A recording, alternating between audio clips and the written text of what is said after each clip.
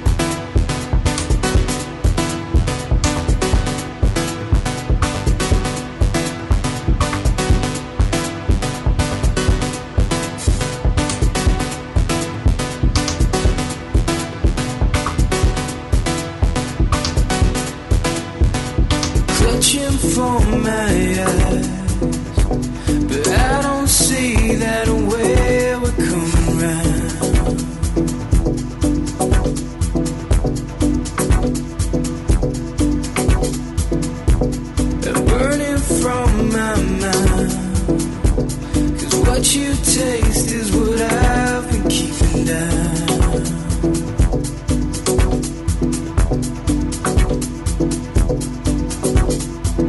I know you had him for so long, but the whispers turn to cries and it's too late.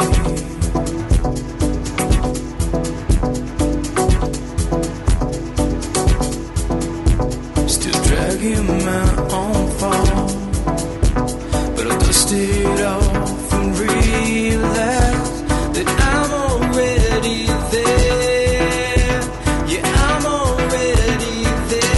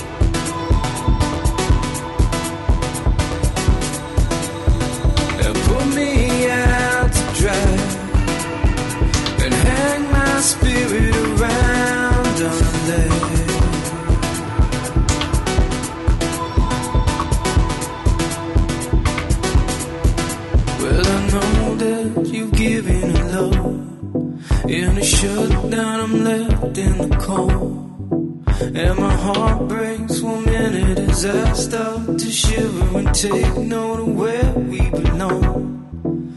Well, I know that it's on your mind, another heartbreak left in design. And I know that your reasons will just blur your weakness, and I'm here giving up every time.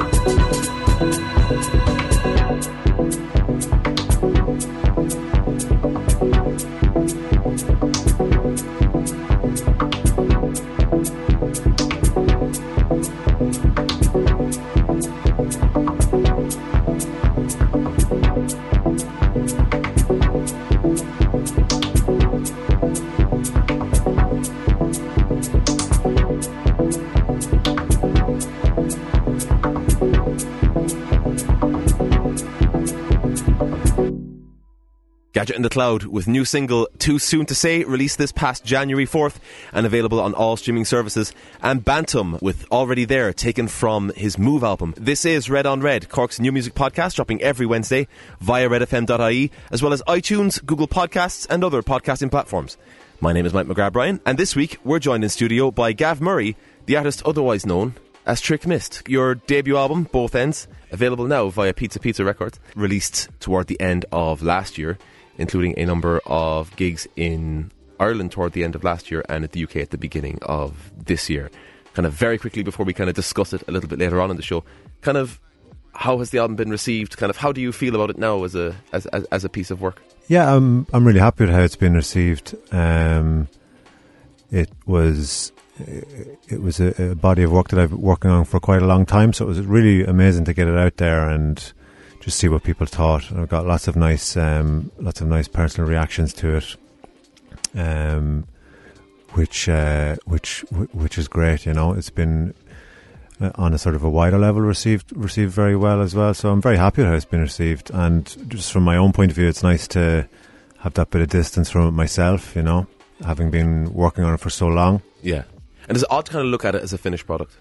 It is odd, yeah, but I think it's kind of nice in a way. You know, to have that bit of distance is a good thing. You know, you can kind of stand back and finally look objectively. I think when you're making art, there's so much kind of calculation, so much sort of microscopic kind of view. You know, and then to stand back is a great feeling.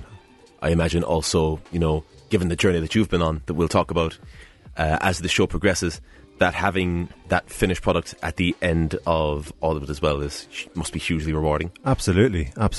I mean, I've been working on it for a long time, and it's taken me many places. You know, I made it across multiple countries, so yeah, it was quite a task, and that definitely contributed to the satisfaction of putting it out eventually. You know. Well, let's kind of get right to the heart of that matter, that journey that it has taken you on.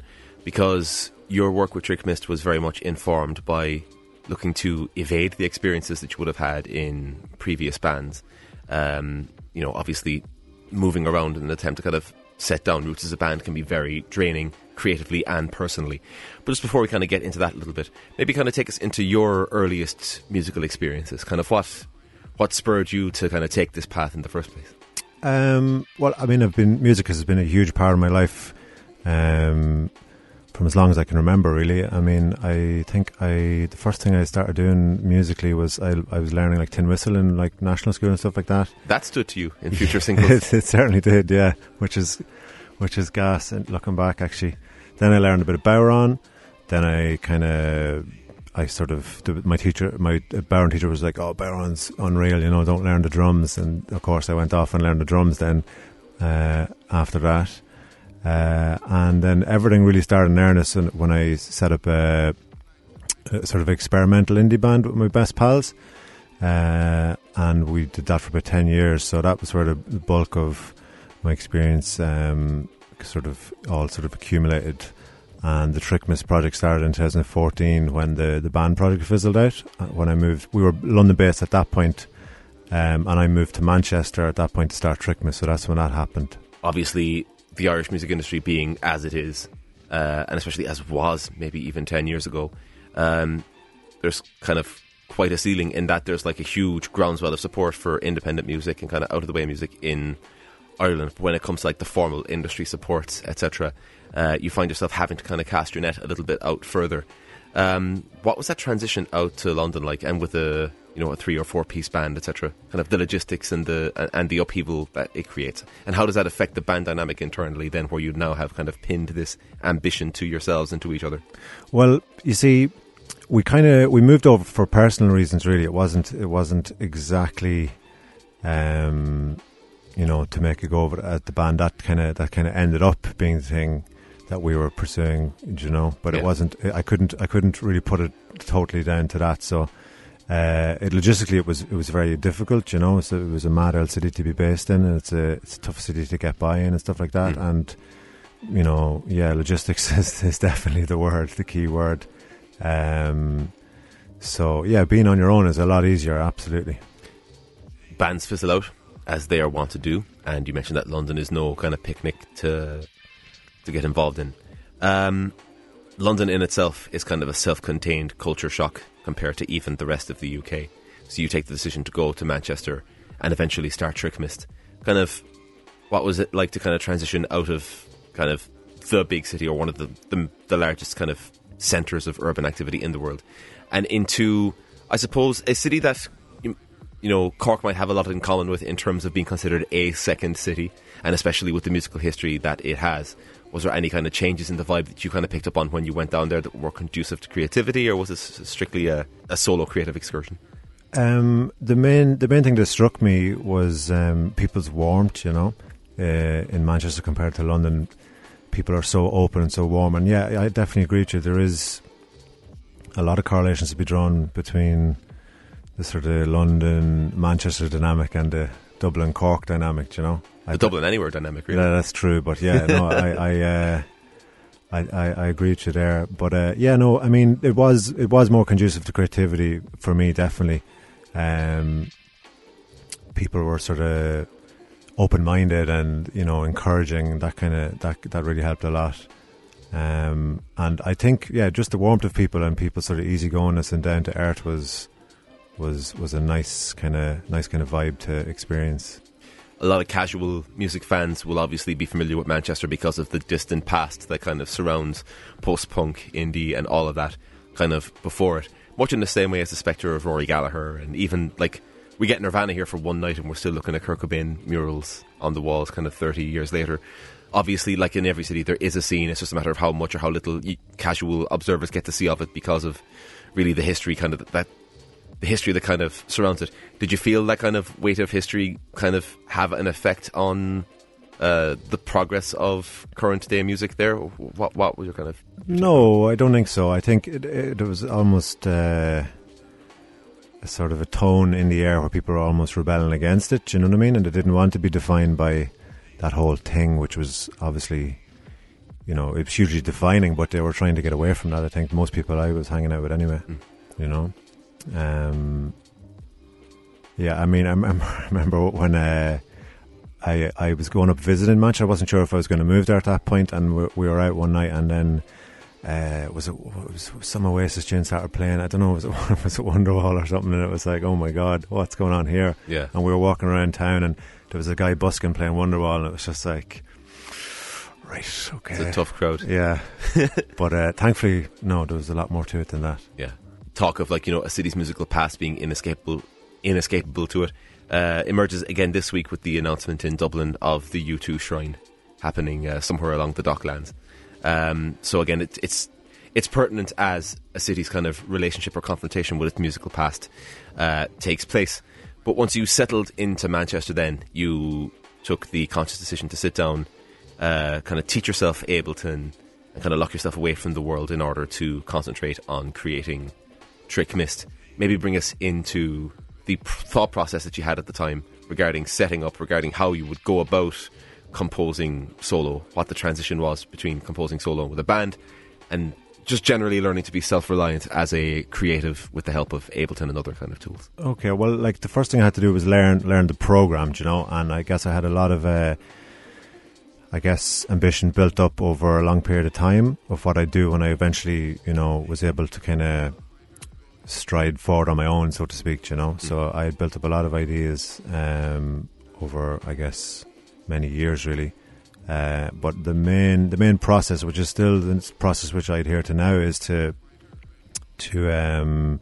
manipulate samples. I accumulate lots of samples and manipulate them, and I make music out of the manipulations. That's basically how I work things. That's kind of it's definitely the stimulus, the starting point of what I do. So that point was no different, and yeah, it was a learning curve, you know. First of all, I had to just kind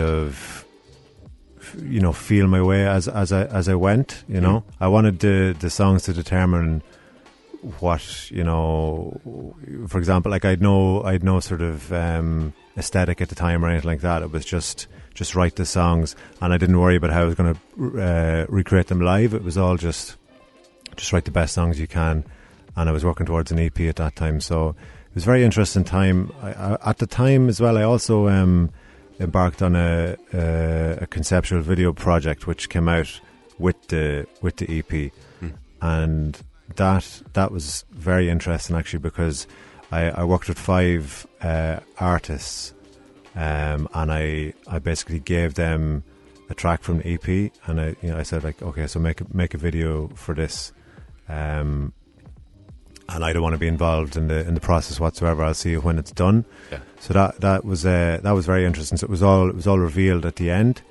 So I had a launch night and we screened the entire thing, and funnily enough, there was lots of sort of reoccurring motifs within the videos. You know, people hadn't been corresponding. I had just given them lyrics and a sort of a brief spiel of what the tune was about, and I found that kind of fascinating. Like there was this recurring theme of mouths. Like 3 of the videos had mouths in them, which is kind of fascinating, no? Yeah, it's obviously not a recurring theme in music. It's just like one of these things that people kind of bring to mind. Yeah, but like the thing that really kind of blew my mind about that whole the whole fact that there was sort of recurring themes and stuff like that within the videos was the fact that, like, I was locked in a wardrobe making tunes for 9 months. I had no, you know, there was no reference point. It was just, there's a song and react to it. So it was really, really nice. That whole experience also, you know, being quote unquote locked in a wardrobe, learning things as you went, and just generally keeping yourself solitary. What kind of an adjustment was that for you personally, never mind creatively? Well, belting away on the tunes, it wasn't that much of an adjustment personally, because it's kind of what I had been doing when I was working within the band. So no, it wasn't that different really from that point of view. Do you know? Personally, I was happier being in a new place that I wanted to be in, and you know, you become nicely kind of starry-eyed when you move somewhere new and stuff. Do you know? So there was a lot of positivity running through the whole experience. When we come back, we'll talk a little bit about the extended player as a record. But first, earlier on we heard from Gadget and the Cloud and Bantum. Gav, you put together a little bit of a playlist for us this evening. Coming up, we have Ghostking is Dead, one of the artists that played with you on your Cork launch at the Roundy before Christmas for the record with Cast Iron. As you say, we had a great show together in Cork there. It was lovely to meet the guys and Matt and his band, and yeah, I think he's excellent. You know, it was great to have him involved on the night. You know, frighteningly mature kind of songwriter for somebody of his experience, just kind of still in music college, still garnering his ideas. You also have the Altered Hours with Over the Void, taken from their On My Tongue EP from last year. That's it. Yeah, your favourite tune, you're saying? That's one of my favourite Altered Hours tunes, just because it's such a distillation of the essence of the Altered Hours. Like, it has that post-punk, you know, pace to it.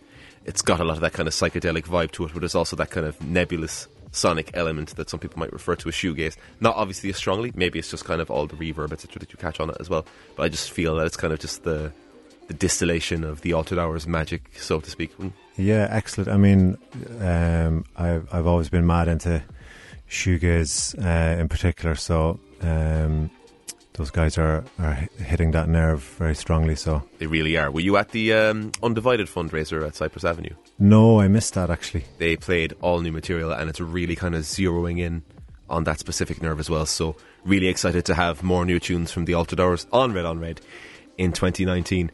We go straight into it. So this is Ghostking is Dead with Cast Iron here on Red.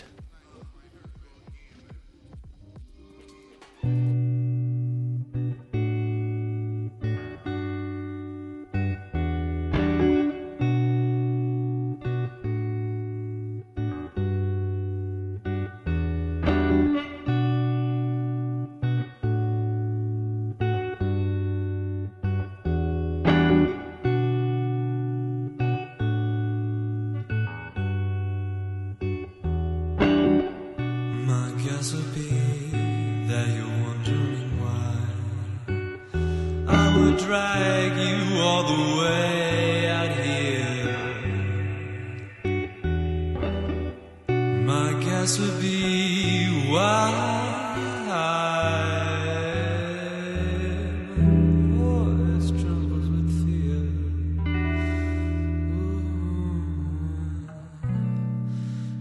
Pain in this life, I'll have it with you.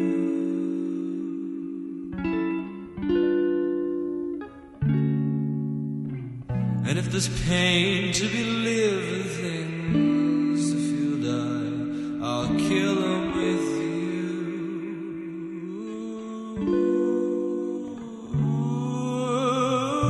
I'd like to live every cliche under the moon with you.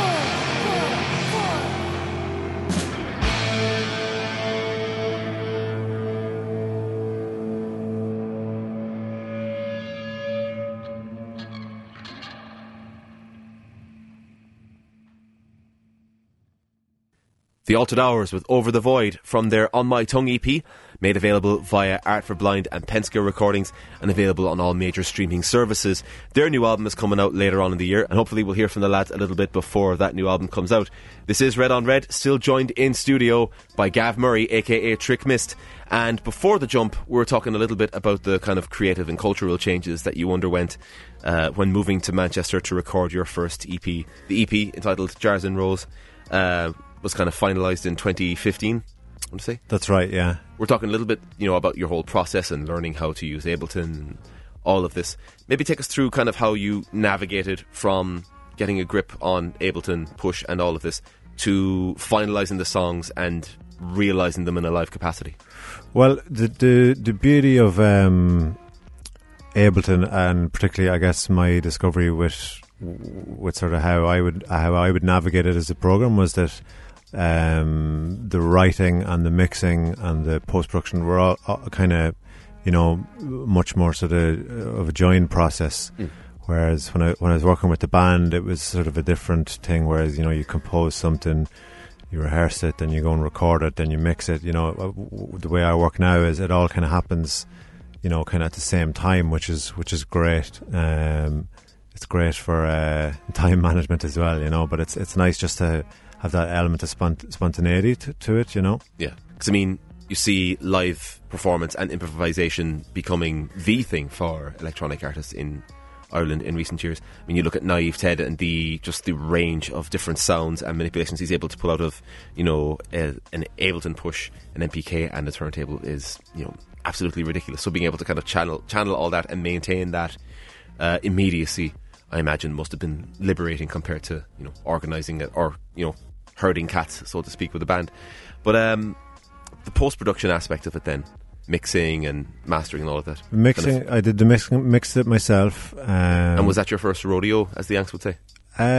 No, I mixed the band stuff as well when I was working with the band, so that kind of just looked after itself, and I really enjoy that side of things,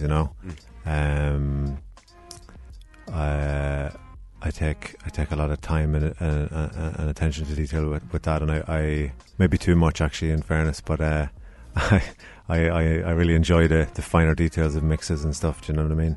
We'll get into your eye for detail when it comes to mixing when we discuss the creative process behind your full length, both ends, a little bit later on. But in between here and there, you kind of got settled into the fabric of creative life in Manchester a little bit. There's live video of you appearing at local arts festivals, and one of the projects you undertook was a split single with label mate Video Blue. Kind of maybe bring us into how that came together and the resulting collaborative work and touring. So Video Blue, Jim is his name. I've known him for years. He's my best pal basically, and he was in the band project with me, and he basically went solo at the same time I did. So we both kind of went off and did our own things independently. So it was very nice. I think we had we had a year working independently, and then we said, look, let's pool our resources here and do something together and showcase what we've been up to over the last year. So that's where the idea came about, and I wrote a song called Crumbs Abound. He wrote a song called Disco Nap. They're both very, very different. I deliberately think, if I remember right now, we didn't show them to each other. We were a little bit secretive, which was added a nice little element of crack to the proceedings, I imagine so, especially when there's the production resources going into creating a split vinyl single. Yeah. There's it was interesting because splits are cool, because it's you're directly associated, but you kind of have your own space to which you accommodate, I guess, So it worked out a treat. So we did a small UK tour, and we got the record on sale in some amazing record shops, and had some lovely feedback and some nice experiences on the back of it. Maybe talk to us a little bit about getting something stocked kind of independently in the kind of UK indies, because in Ireland it's a very tight-knit network of record shops, and everybody knows their favourite in their city, but they'll also know their favourite in anyone that loves to go to Plugged or Bunker in Cork knows that they're going to love to go to The Rage in Dublin, or they know that they're going to go to Steamboat in Limerick. But at that same token, obviously, a much larger area, a lot kind of wider population basis would mean like a lot more viable specialist record shops. Maybe bring us through the process of handling distribution independently for the record. Well, it all kind of happened very very naturally, really. Jim had a couple of record shops that he was very keen on in London, so he basically just went in and approached them, and I think they take one and kind of listen to it and get back to him. But they were all very, very receptive and very, very supportive. So it was very, very informal and very sort of natural moving, which is nice. That's a nice way to have it. And then likewise with me in Manchester, I had shops that I liked, and I had a couple of contacts, and it was a carbon copy of what I've just described with Jim, just basically going in and seeing if they were up for it, and they were, and we got some great feedback off it. Kind of operating on a sale or return basis, more so. That's it, yeah. In terms of, being found by shelf divers or crate divers in kind of record shops, was there any kind of stories that you heard back of, like, just being found more so than anything else? I don't think so, I think the most memorable sort of positive reaction off the back of it was there was a review of the record by Piccadilly Records in Manchester. I don't know if you know that shop. I've heard of them, yeah. They did an amazing review of the split, which was really, really it had a lot of positive things to say. So that sticks in my head, definitely. I'm kind of fascinated a little bit by that mini phenomenon, because you don't get the indie record shops reviewing their own stuff in Ireland, whereas like you used to get that with like Norman Records as well in the UK. Aquarius used to do it in San Francisco, and again, Piccadilly Records does, like, it maintains a blog, and it maintains like an active set of notes on everything that comes through. And I mean, I kind of worry, is that getting lost, with so much stuff coming through now to the indie record shops, because again, the vinyl revival is a thing, so there's a lot of turnover on stock, etc., that little kind of touches, etc. You kind of wonder, is that going to be a thing?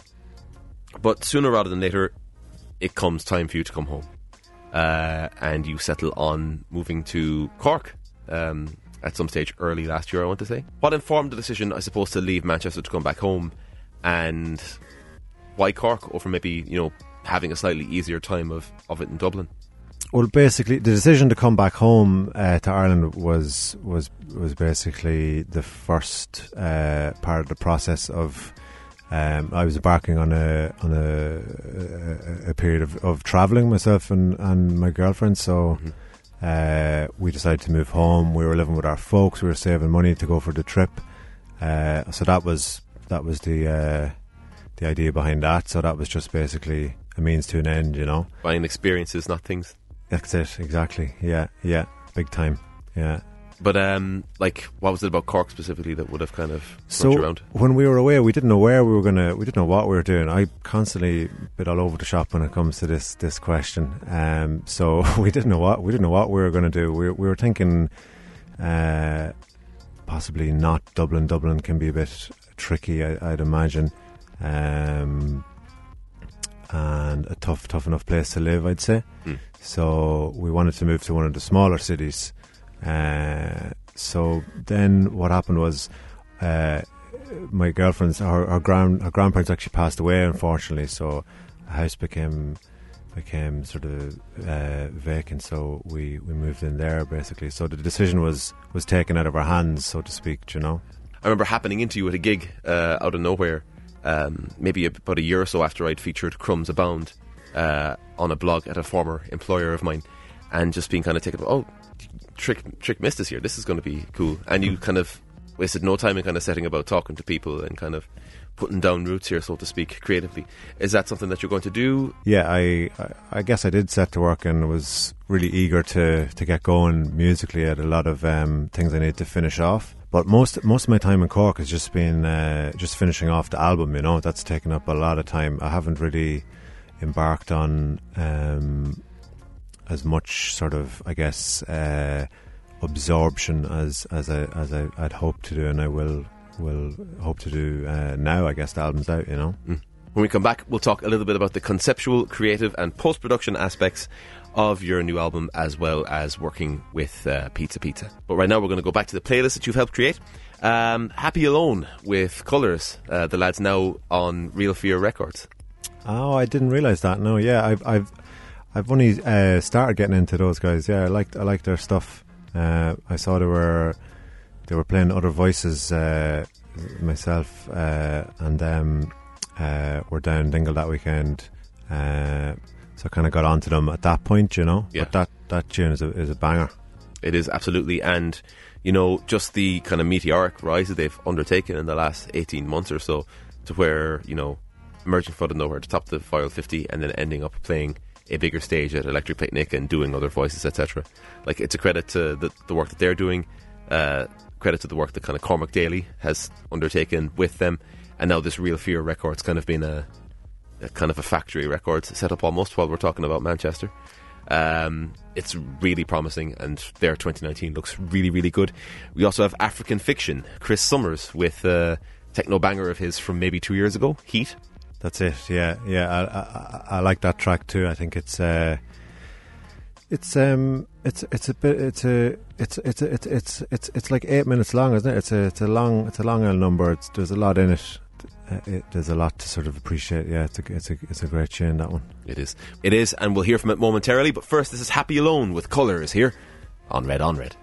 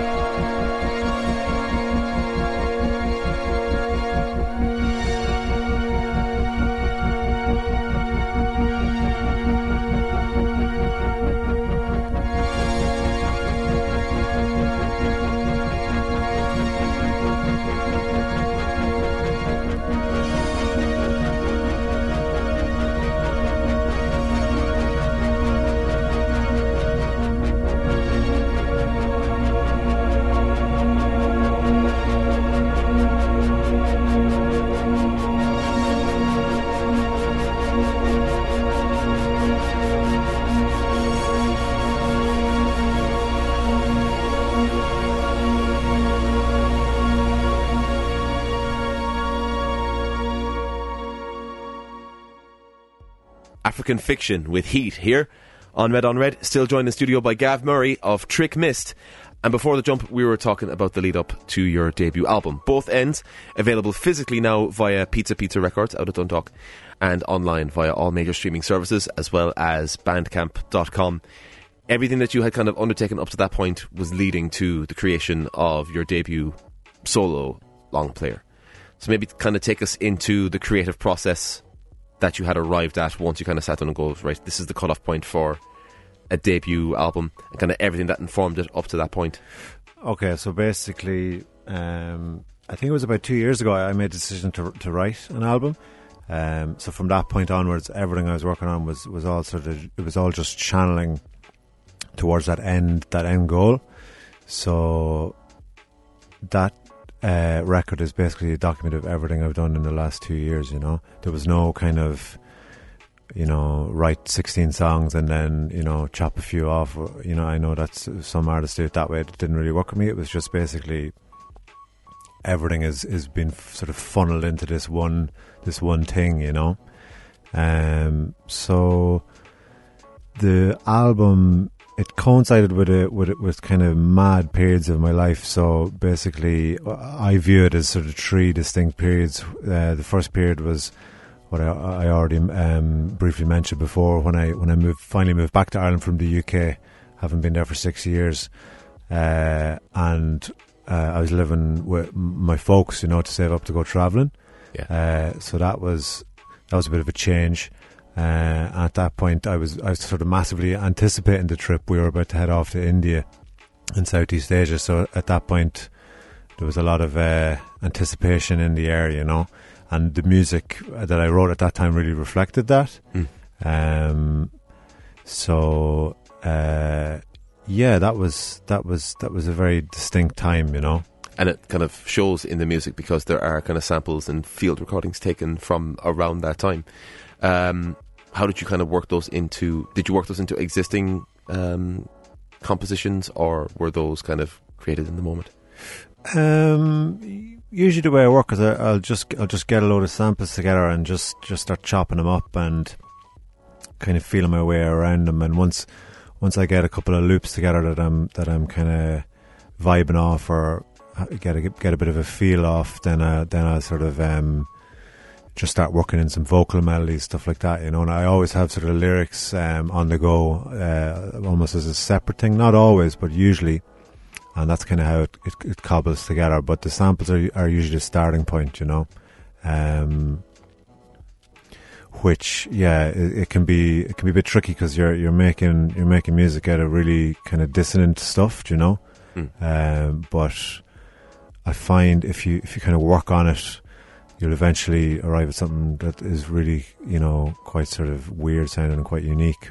Pulling samples and such from different sources and, field recordings obviously are very much kind of subject to the equipment you have at the time, the volume that it's working at, everything else is on around you, etc. Did it create any headaches when it came to, working on mixing it yourself and sending it away for master? Not really, and to be honest, I wasn't really very concerned about that because the samples which I was using were so, I thought, so sort of effective that I kind of didn't really care how they sounded. Do you know what I mean? It was it was more about the concept of how they were placed within the compositions. So I went off to India anyway with my laptop and open eyes and open ears and ready to absorb the whole experience. And I had a little the little Tascam handheld recorders. Yeah. Had one of them with me, and I just went around recording samples. Sometimes had to do it discreetly. Sometimes I could do it out in the open. I used my the little recorder thing on the iPhones. Mm-hmm. That was also used quite a bit. If I had to be discreet. So like I picked up so much stuff, like India particularly is just insanely loud, it never stops, and that's something you'd respond to, though, I'd say. Absolutely, it's such a musical place, and like the functions people kind of attribute to music all over the world are so different, you know what I mean? And it was just amazing to see it all and to kind of to take a little bit of it away with me, you know. Concept was obviously based on like 3 different aspects of your life in that time, and you kind of touched upon 2 of them. Kind of what's that kind of final ingredient to kind of bring the whole concept together? So the third piece of jigsaw was when I moved back to Cork, basically. So that was the period when I was kind of finishing the album. So I'd done kind of most of it at that point, and that was the final piece of the jigsaw. So that was an interesting time for me. As I said, we're moving back into this this house that didn't belong to us, essentially. So it was a bit weird. It was a strange experience. It was kind of full on. You're walking into someone else's life. Like all the house is ancient. It's really, really old. Like a lot of the housing stock in Cork. Yeah. But like the decor was unchanged, everything like that. So it was people's possessions on the walls. Yeah, it was odd, and obviously my partner, she was grieving, you know, because it was her grandparents' house. So that was kind of full on. So it was a bit of a strange time, but it was also kind of married with the excitement of being somewhere new, you know, and the sort of a new chapter. So at that point in time, I had a little bit of a blip mental health wise at that point when I came out the other side of it. So I kind of had a little bit of a flirtation with mindfulness and meditation at that point. So which India would have fed into then as well. Yeah, absolutely. So the music at that point, I don't know, I kind of just chilled out a bit more, you know, because the way I worked previously up to that point was very sort of analytical and very conceptual, and at that point in time I just kind of had a bit of a switch and used it more as I guess an instrument for wellness, and just kind of let things go a little bit, and that's reflected in the music as well as a sort of a chilled out kind of section, or chilled out sort of, you know, wing to the sound, you know. So yeah, that was kind of the final part. Is that what you want? You want to be able to kind of identify what buttons, you know, where your buttons are, so you can avoid kind of either having them pressed or know what to do in the situation that they are pressed. And I think that's so important for anybody, whether you're creating or whether you're on the facilitation end in terms of arts, just because of the whole stress is kind of inherent to, you know, maintaining it and balancing it with life and work and everything else. But once the record was done, it was released physically toward the end of last year via Pizza out of Dundalk, a label that is having quite the run at the minute, really. Just Mustard, label mates of yours, have just been nominated for the Choice Music Prize. The shortlist was announced a couple of days ago via another radio station. And like, it's a contentious field. There's a lot of different things on it as well. So the fact that Just Mustard kind of sticks itself on there, and it's been so independently and grassroots released, is a statement to the power of what they've been doing with it. What do you think? Absolutely, yeah. I'm totally delighted for the guys. I think it's so deserving. The album is amazing, and it deserves the attention. And they're such sound skins as well. You know, it's nice from that angle. But yeah, it is such a grassroots movement, the whole pizza thing. So it's lovely to see it get that kudos that it deserves, and it's very heartening. What would they like to help put together the 12-inch for the record? Very good, yeah. I mean, I know some of the guys personally over the years, because they're based out of Dundalk. I'm from Ardee, so very close to Dundalk. So a lot of my I guess my musical experience would have been in Dundalk. So they're all we're all quite connected, you know, from the past. So it was lovely to keep that car going, so to speak. So like it's basically it offers Irish artists a platform to put out vinyl, you know. So they've had an amazing year. They had Elephant's record out, 88, Just Mustard, and mine in their first year. So that's good going by anyone's estimation, I think. Because there's been such kind of there's been a little uptick in indie labels being kind of launched out of the smaller fealties in Ireland, where maybe a couple of years ago you had Little League and Little L out of Carlow, you'd Blue Stack out of Sligo, and of course out of Sligo you'd have also had Destroy, the punk label, and Jobsworth, its Oi sister label. It's lovely to see that element of curation and that element of organisation happening in the smaller towns again, where maybe it would have disappeared at some stage kind of in the 90s, 2000s. Yeah, I mean, I can speak for Dundalk to a certain extent, and I mean, Dundalk for a town of its size has an amazing music scene. It kind of always has done, but it's really thriving at the minute. So the label and everything that they're doing, and the acts that are on the label are I guess helping put a spotlight on things there and shine a light on things, which is great, you know. How did it feel to finally get that album in your hands as 12-inch when you finally came through? It felt amazing, absolutely amazing, yeah. First of all, I had to kind of check, the artwork and all the rest, and I had a bit of a blip with the record. There was a fault in the first pressing, so I had to get them repressed. So my initial rush of what would you call it? Euphoria, I guess, was quickly shut down when I realised I had to get them redone. Bloody typical, huh? Yeah. But that's the gig, isn't it?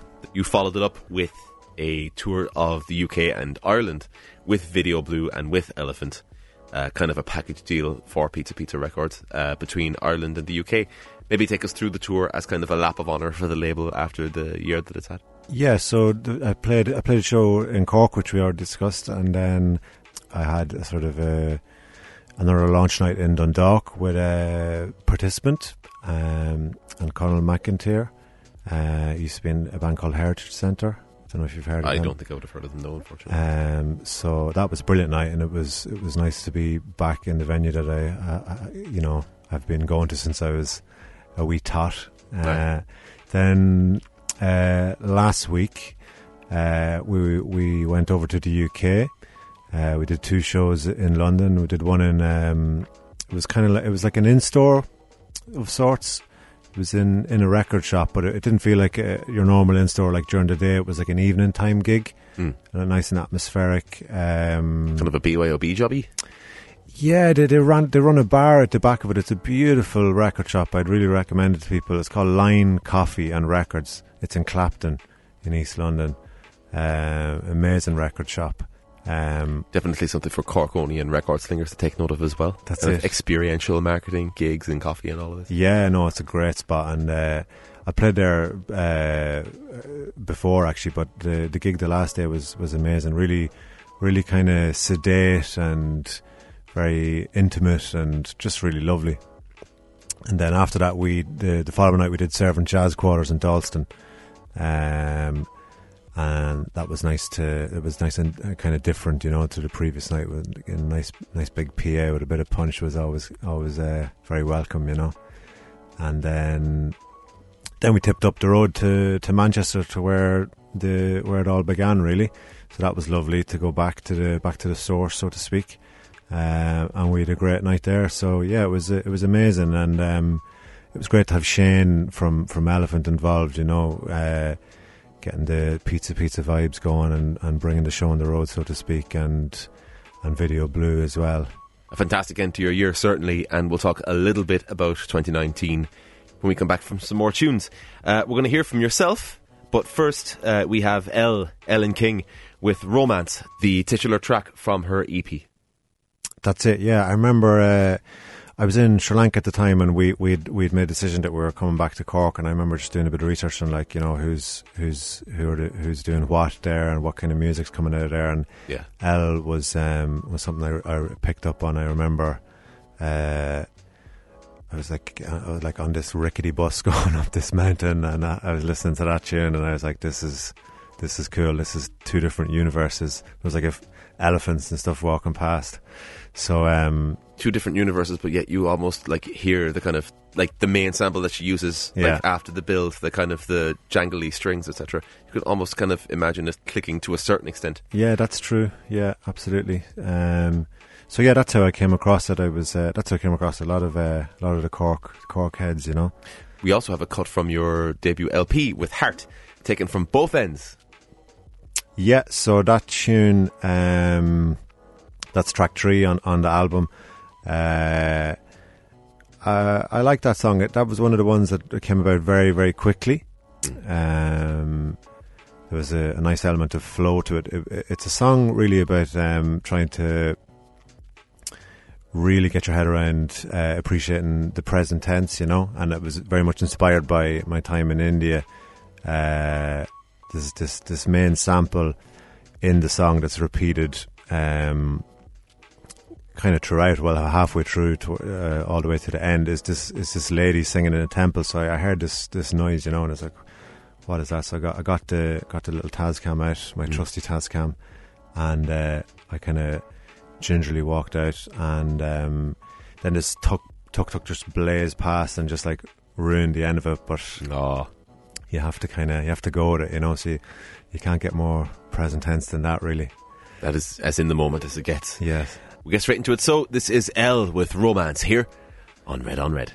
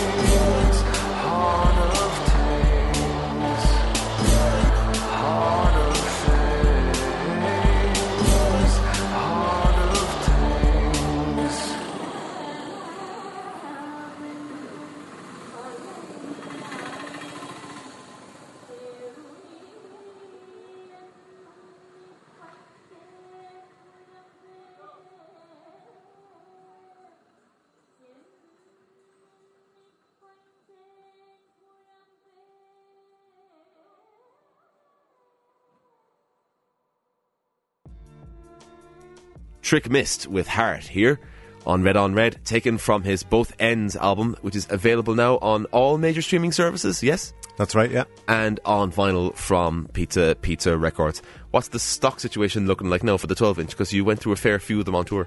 Yeah, got through a couple of them all right, which is great, yeah. People can buy them directly from me on my Bandcamp, shipping worldwide, so yeah, if people like what they hear, they should consider getting on it and getting themselves a copy. Will you be dropping a few into Plugged Records as well? I will, absolutely, yeah, absolutely. It's also available in Classified Records in Dundalk. Keeping the home fires burning. That's it, yeah, you gotta, yeah. Having had the 2018 that you've had, you already have a couple of gigs kind of lined up for early 2019. Like, How's your year looking, and how do you progress from here now that you've kind of done the little exorcism with your debut album?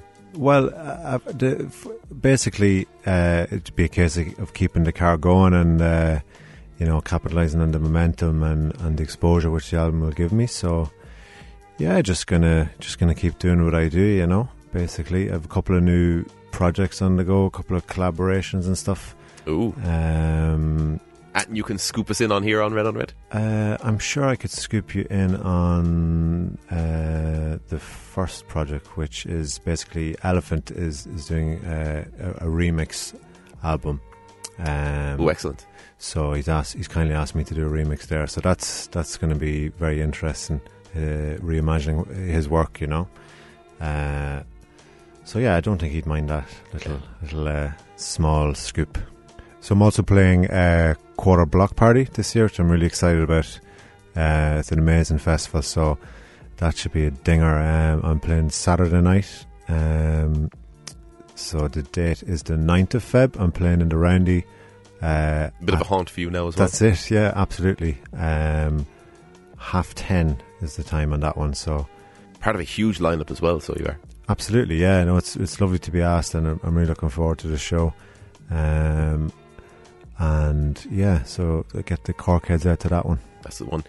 Tickets on sale for that specifically at quarterblockparty.com. Something cool with which to get the year kicked off. You also have the album launch for Dublin. That's right, yeah. That's Thursday, the 31st of Jan. That's with Elephant and Video Blue again. So sticking to the A team, finishing the tour. That's it, yeah. Kind of, how has it been now to kind of put the distance between launches in Dundalk and Cork, and then the big smoke? It's fine. I mean, it's nice to have a bit of space between them. I think these things build slowly, so I'm happy with that. That show is actually in Bellabar. I didn't mention that.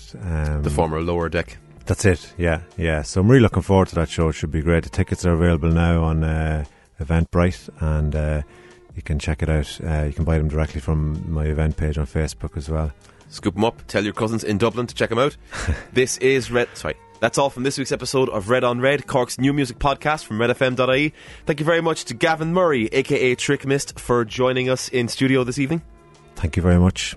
Talk to you later. And thank you very much for listening. And if you like what you're hearing, please take the time to subscribe and leave a review on iTunes and now Google Podcasts, as well as other podcasting platforms. Please share this on your social media and make sure to check out the artists featured online or at an upcoming gig.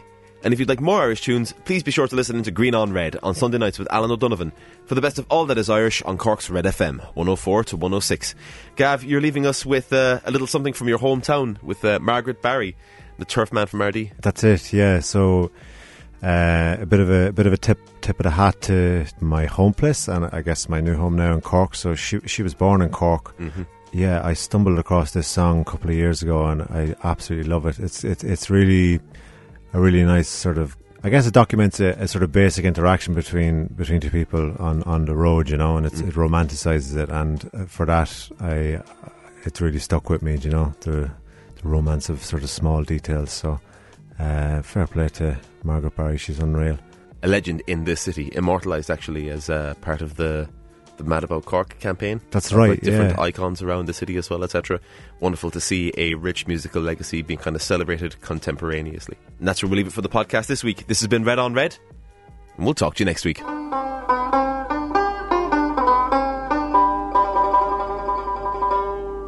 the sake of health, I took a walk one morning in the dark. I met a jolly Turfman on the road as I went on. A friendly conversation came between that man and me, and that's how I came acquainted with a Turfman from Ardee.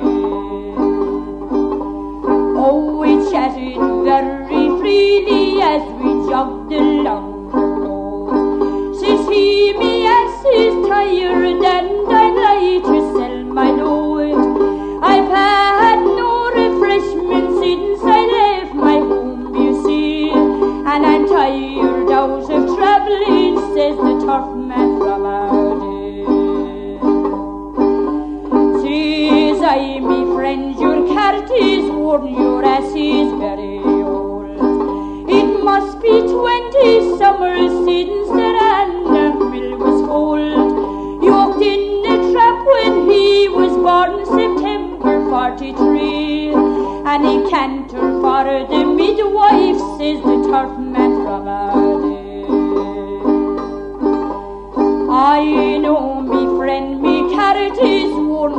up all Irish wood.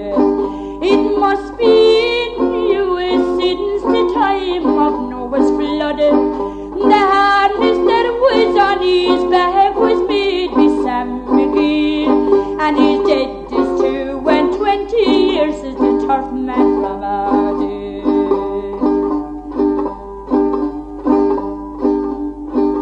And many a time I have used his base with his rough hazel rod, for I must own up I never did see poor old Jack on shod.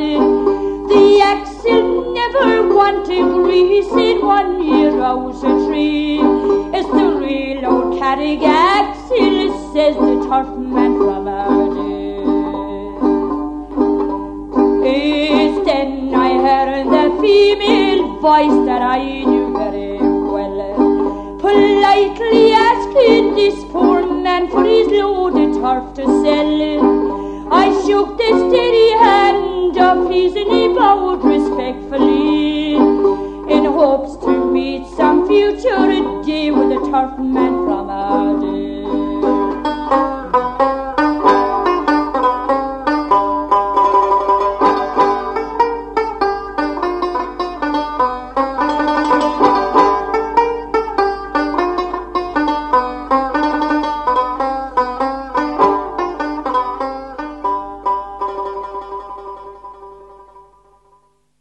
Red on Red.